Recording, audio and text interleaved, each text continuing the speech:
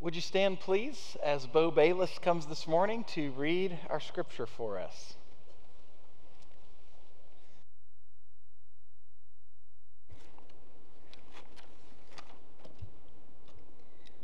For the grace of God has appeared that offers salvation to all people.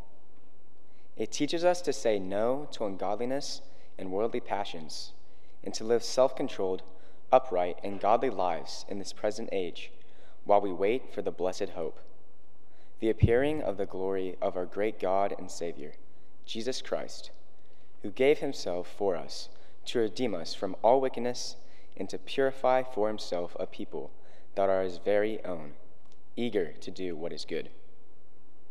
These, then, are the things you should teach. Encourage and rebuke with authority. Do not let anyone despise you. Remind the people to be subject to rulers and authorities, to be obedient, to be ready to do whatever is good, to slander no one, to be peaceable and considerate, and always to be gentle toward everyone. This is the word of the Lord from Titus 2:11 through 3:2. Amen. Thank you. You may be seated.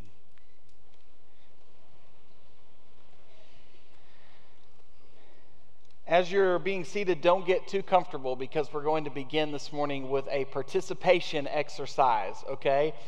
I'm going to ask you in just a moment to raise your hands and testify. When's the last time you testified in a Baptist church? We are going to testify this morning, okay? You ready? I'm going to ask you to raise your hands and testify. How many of you would say, because of Christ, I am a completely different person than I used to be? How many of you would say that? I think I heard some amens accompany the hand raising. That's good. I am a completely different person than I used to be because of Jesus Christ. And I begin this morning by asking you to testify, and I saw lots of hands going up, because as I consider many of the attitudes and words and actions going on around us right now, I think it's so important that we remember that. We remember who we are. We remember that because of Christ, we are a completely different person than we used to be. And when from every angle, seemingly every different direction, we feel pressured, we feel tempted, we feel drawn into whatever the latest thing is, the latest conflict, the latest division, the latest frustration. We feel tempted to join in with those who are never happy, always dissatisfied, always angry about something or at someone. We would remember, because of Jesus Christ, I am not the same person that I used to be. And that we would also, and this little phrase is going to be our phrase for this week and next week as we finish this short little letter that Paul wrote to Titus, that followers of Christ should know better. And I see so many of those things around us that are always brimming and brewing that want to draw us in, and I see so many of us falling into those traps and being drawn in. And I say to you, but also to myself, so many times followers of Christ should know better. We do know better. We've been told, we've read, we've even been the ones leading the charge at times, not being drug into some of those things, and yet it's so easy. And so these last 2 weeks, Titus, this letter that Paul wrote under the leadership of the Holy Spirit, is such a great reminder, just as it was to those believers on the island of Crete, to which Paul was writing. When things happen around us that are dark and evil and sinful, followers of Christ should know better. And so much of this letter is actually just reminding the people in the churches on Crete, the men and women, you'll remember, young and old, and some who were slaves, many who were slaves, reminding them what they already know, what they've already believed, what they've already been taught and probably been teaching to others, that followers of Christ should know better. And as we come back to chapter 2, I am fulfilling the promise I made last week. We're beginning with where we ended last week. We ended with those last few verses of chapter 2. But I want to come back to them to begin with this morning so we can dig into them just a little bit deeper, and then let them launch us just briefly to touch our toe into chapter 3, which we will then finish next week. Beginning at the end of chapter 2, I love the way, again under the leadership of the Holy Spirit, Paul writes so clearly to Titus and also the believers on the island of Crete what is at the heart of what we believe as Christians and who we are.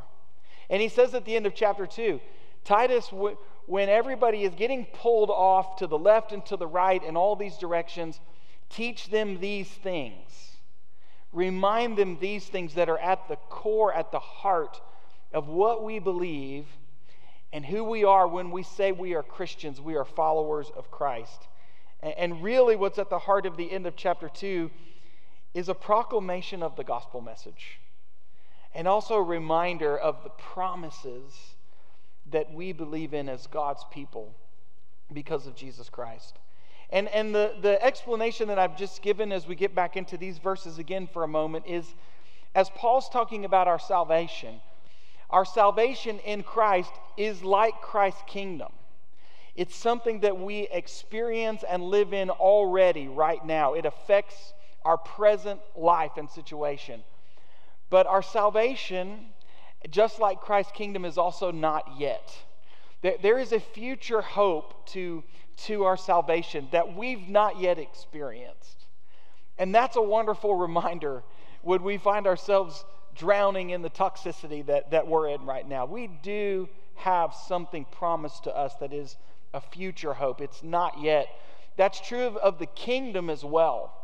As Christ's kingdom continues to grow and as the message of the gospel continues to go to the ends of the earth, we see the kingdom now more clearly than any generation before us ever has, because the kingdom is growing, it's progressing.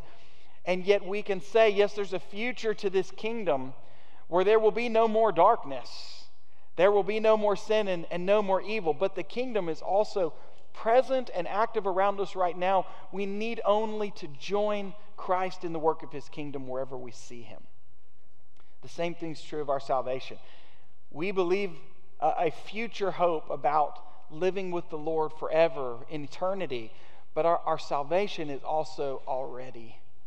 It affects the way we live here and now. It defines the people we are. It's why we raise our hand and say, I am no longer the same person I used to be because of Jesus Christ, because our salvation is not just not yet, but it's also already. And I love the first 4 verses of this last part of chapter 2, because if you were to have grown up in more of a liturgical church that uses the lectionary and the liturgical calendar, you would read these first 4 verses every Christmas Eve. They don't necessarily seem like Christmas verses, but they are, because where Paul begins here is with the incarnation, which is simply a word that means when God himself put on flesh, and his body had human flesh and blood, and he made his dwelling among us here on the earth. Paul begins here with the incarnation, the birth of Christ, which literally changed the entire direction of history. In fact, if you think about it, we completely reoriented the entire Western calendar based on the birth of Christ. Now we say things like, these dates were before Christ, and then these dates become the years of Anno Domini, the year of our Lord. Even the entire Western calendar was changed by the birth of Christ. And these verses talk about how Jesus transformed history, but also they're the story of our salvation, where he joined our stories with his, and we became his people. The grace of God, Paul writes, here is the already of our salvation. The grace of God has appeared that offers salvation to all people. But I also think this verse about the incarnation, and by the way, I'm so excited, we're just a few weeks away from Advent. Are you excited about that? It is my favorite season in the church year. I love seeing the families come up and light the candles. I love each Sunday just reflecting thankfully on that season in which Christ was born. But notice how though we will talk about verses 12 and 13, I think verse 14 connects so well with verse 11. Because this is the already of our salvation in the kingdom. The grace of God has already appeared in Jesus Christ. And when Jesus Christ walked on the earth, he was the living grace of God for humanity to see with their own eyes and to hear his words with their own ears and to walk on the same dust and ground that his literal human feet walked on. This idea of grace, it's such a big theological word. And sometimes it's hard to define it and explain it. We certainly all want to experience it. But Paul's reminding us that when Jesus walked on the earth, this huge concept of God's grace was living in flesh and blood.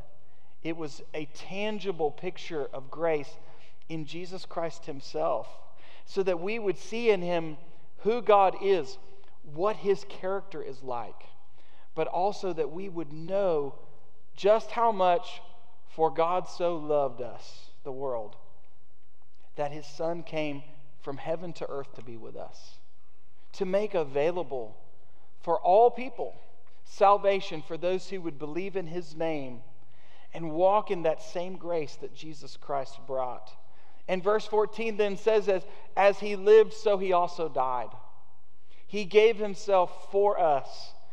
And though at the time it might have seemed to some like his death was meaningless because he was innocent, his death actually had deep meaning because he gave of himself willingly to redeem us.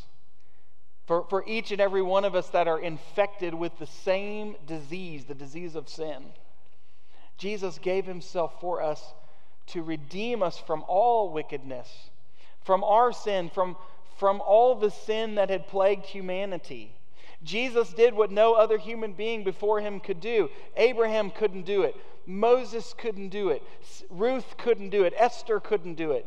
Only Jesus perfectly fulfilled the law, so that as he hung on the cross in his full righteousness, he took upon himself our sin, not his, ours, to redeem all of us from wickedness.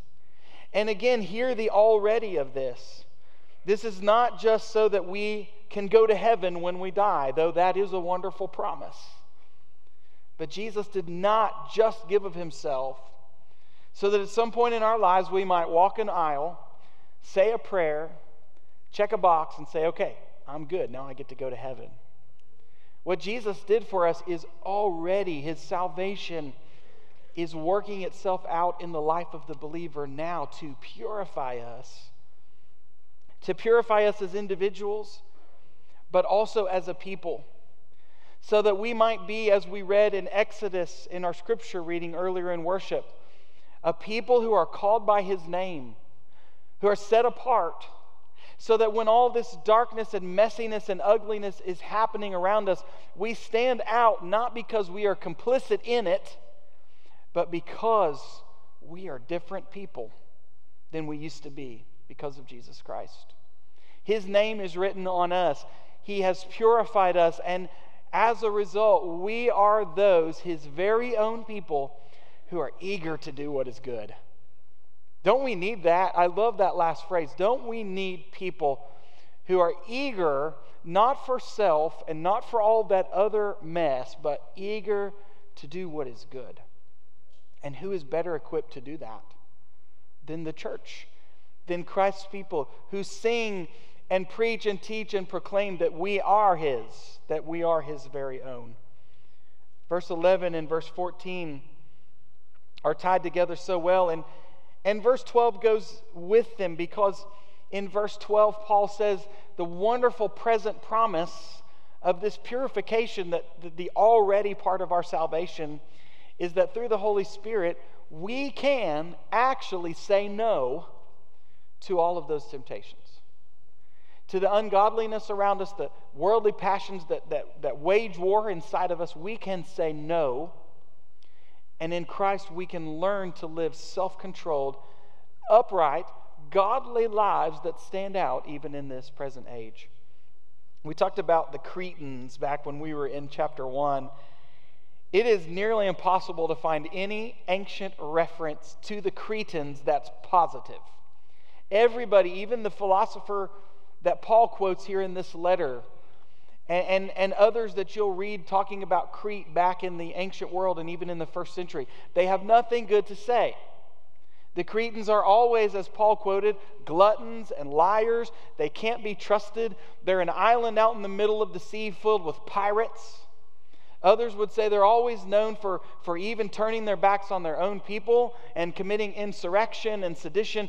You can find nothing good said about the Cretans.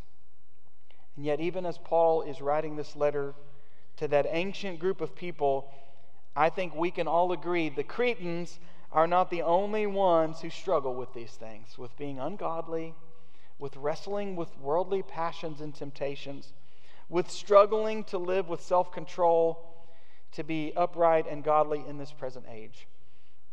But listen, hear me again. The promise of our salvation is not just that God's going to make everything right when it's all done, but that we can say no to those things now.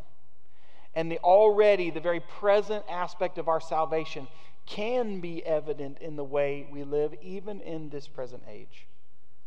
It's already, but it's also not yet. I love this quote from another ancient Christian, Cyril of Jerusalem, lived back in the 4th century. He said, Paul acknowledges with thanksgiving the first coming, the already, but also that we look for a second. So our Lord Jesus Christ comes from heaven and comes with glory at the last day to bring this world to a close. The not yet rings out in verse 13. Yes, our salvation is already, but we also wait for the not yet. For the blessed hope, the appearing of the glory of our great God and Savior when Jesus Christ returns. And as I said a moment ago, our salvation is already and not yet. It's growing in our hearts and lives, but so too is the kingdom of God. The kingdom of God is not static, but it is progressing. In a series of acts, the kingdom of God is on display in each movement in the Bible and in every generation, culminating in Jesus Christ. But now still, after Christ walked on the earth, after the New Testament came to a close and the age of the church was in full swing, so too the kingdom of God continues to progress. It's not static. It's not moving forward. The kingdom of God in Jesus Christ is advancing. It's advancing as a burst of light that the Bible says is overwhelming and overcoming all darkness. Until there will be a day that comes, and I hope I get an amen after this, there will be a day that comes when there will be no more darkness and all that will be left is light. Amen? The kingdom of God is advancing. We wait for the blessed hope. This world is not all there is, which also means that which we give to the kingdom, that which flows out of our salvation in service to Christ through the church for the good of His kingdom, that too will last forever. It's not in vain. It's not wasted, even though there are times where it might feel like we don't see the fruit of our labor. Maybe we're not really making a difference. If it flows out of our salvation and it is Christ's kingdom work, you better believe it will last and it matters. And I love this quote not from an ancient Christian, but from a living Christian, one of the world's foremost New Testament scholars, who just also happens to be named NT, very fortuitously, NT for almost like it's for New Testament, Tom Wright, who writes this about what we do for the kingdom. You are not oiling the wheels of a machine that's about to roll over a cliff. You're not restoring a great painting that's shortly going to be thrown into a fire. You're not planting roses in a garden that's about to be dug up for a building site. You are, strange as it might seem, almost as hard to believe as the resurrection itself.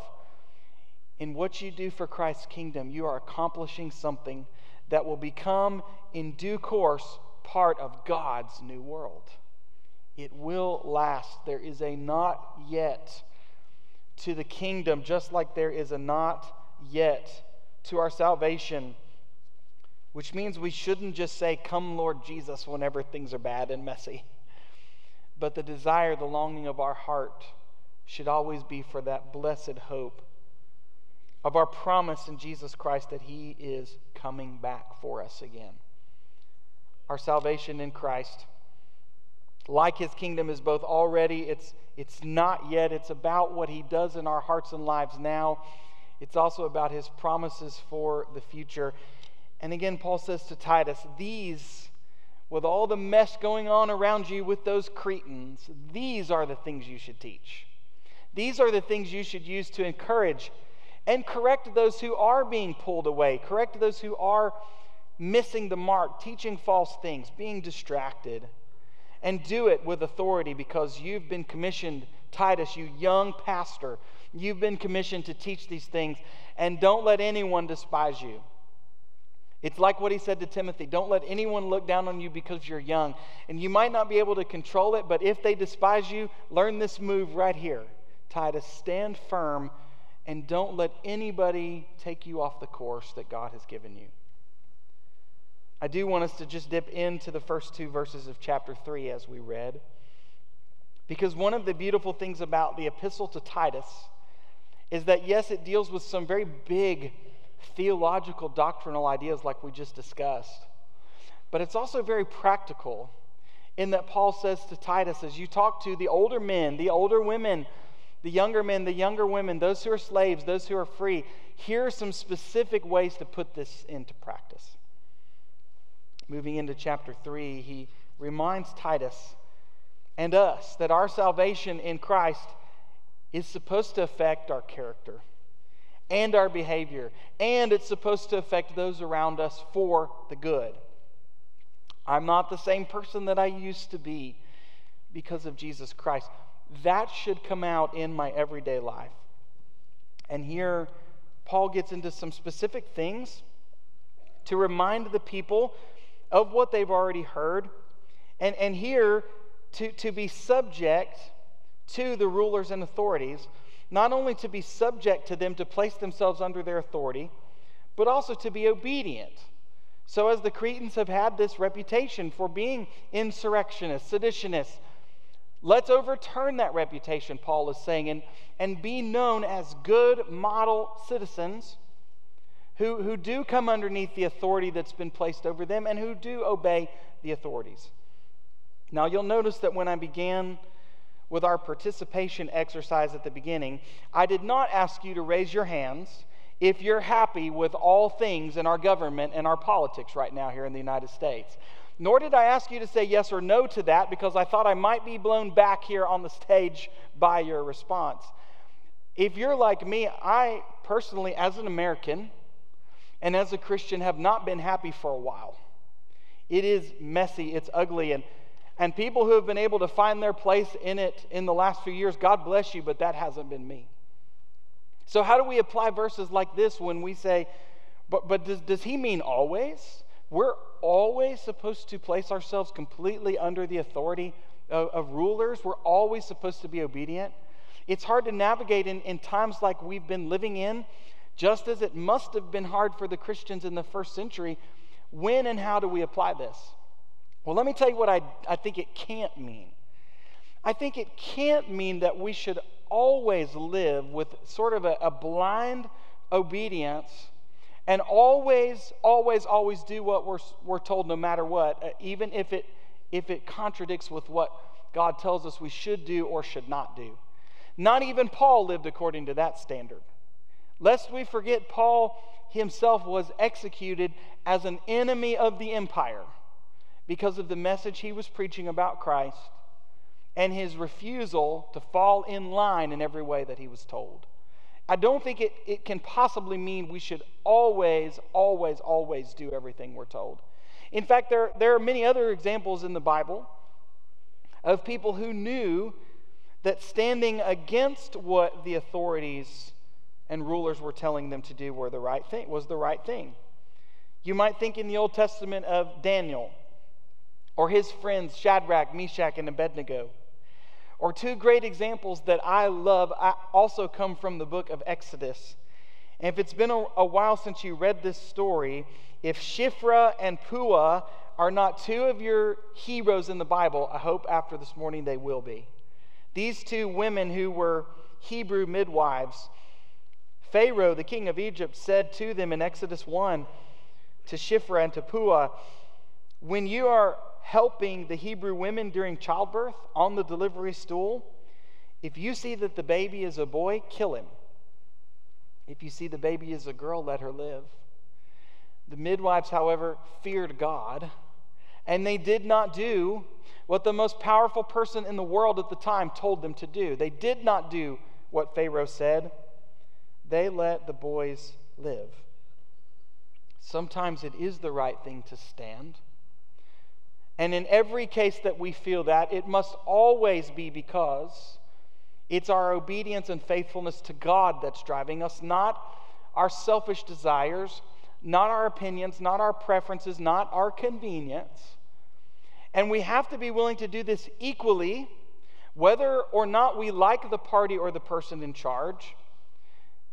The measure here, the command, is that we would be good citizens, fulfill our civic responsibilities, and not upset the social order unless it's out of faithfulness to God. That's what so many modeled for us.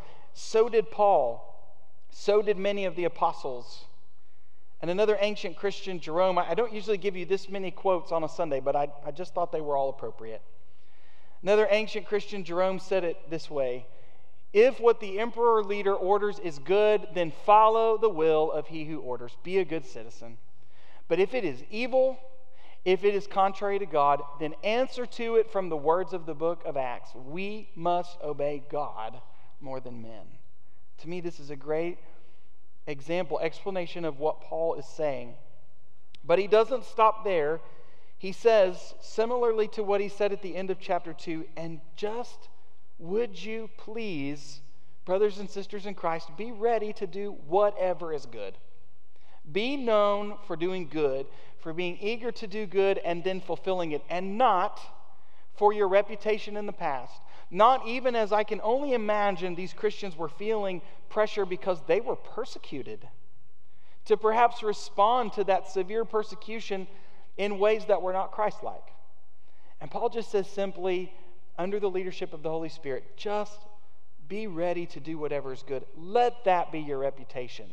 Let's turn the tables on the Cretans and say not every Cretan is like that. These ones who bear the name of Jesus Christ are different, and it's evident in the way that they live.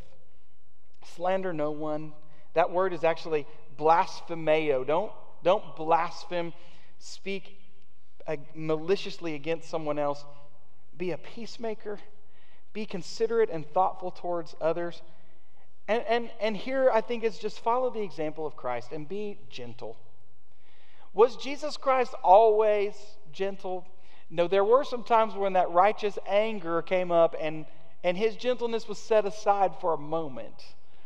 But I think all along we can say Christ's very countercultural and certainly counter-sinful nature, gentleness, love, and kindness is on display. And Paul says to those of you who call yourselves Christ's people, let that be the same for you. Followers of Christ should know better. Jesus said, blessed are the peacemakers. They're the ones who are called children of God. And Paul said to the Romans, if it is possible, as far as it depends on you, live at peace with everybody. We need more peacemakers in the world today, in our culture, in our city. May we be peacemakers as Christ modeled for us. He is our example. And as his people, he's called us to live out that example, to be just as he was, living, breathing, walking examples of the grace of God. That when other people see us, they see his work, his salvation in our lives. I began this morning with the question, would you say, because of Christ, you are a completely different person than you used to be? If you raised your hands, I want to challenge you, as I challenge myself, live it out. In your attitudes, your words, and your actions. show others that followers of Christ should and do know better. And we stand out because we know better, because Jesus is our model. For those of you maybe who didn't raise your hand, or maybe you might just say this morning, I struggle with the church because I've seen some bad examples of those who said that they represented Christ, but with their actions they denied him. Or maybe you said, I struggle because in the Bible there are some really good examples of people who live for God, but there are also some bad examples. If that's you this morning here in person, watching online, can I just encourage you, set aside, if you can, the bad examples you've seen either in person or as you've studied in your struggles. I want to just give you one person to hold up in front of you, and it's certainly not me, and it's not the Apostle Paul, but it's Jesus Christ himself. He is the perfect example. He will not fail you. His promises are true, both already and not yet. He can be trusted. He loves you. And if we follow him as his example, we too will be his grace to others. If you've not seen some great examples of that grace, this morning would you see Jesus? Would you hear his words? Would you hear his call? And would you even be willing to say, yes, my life is now no longer the same because I've given it fully to Jesus Christ? Would you pray with me? Lord, I thank you so much today for the many different words that we've sung, we've heard, even the scriptures that we've read, but I thank you mostly for Jesus Christ himself. And Lord, I pray that he would be the example that we hold up. Lord, that it would be his name that draws people to you today. Lord, if there's anyone who doesn't know that relationship, they've never experienced that full transformation that starts in the heart and works itself out through the mind and through our lives that Jesus brings, Lord, would you speak so clearly to their heart today that they cannot help but to respond? For those of us who raised our hands, Lord, would you help us to remember who we are and whose we are, that we belong to you? And would you help us to cut through all the messiness around us and to keep our eyes fixed on Jesus Christ? I pray this in Jesus' name. Amen.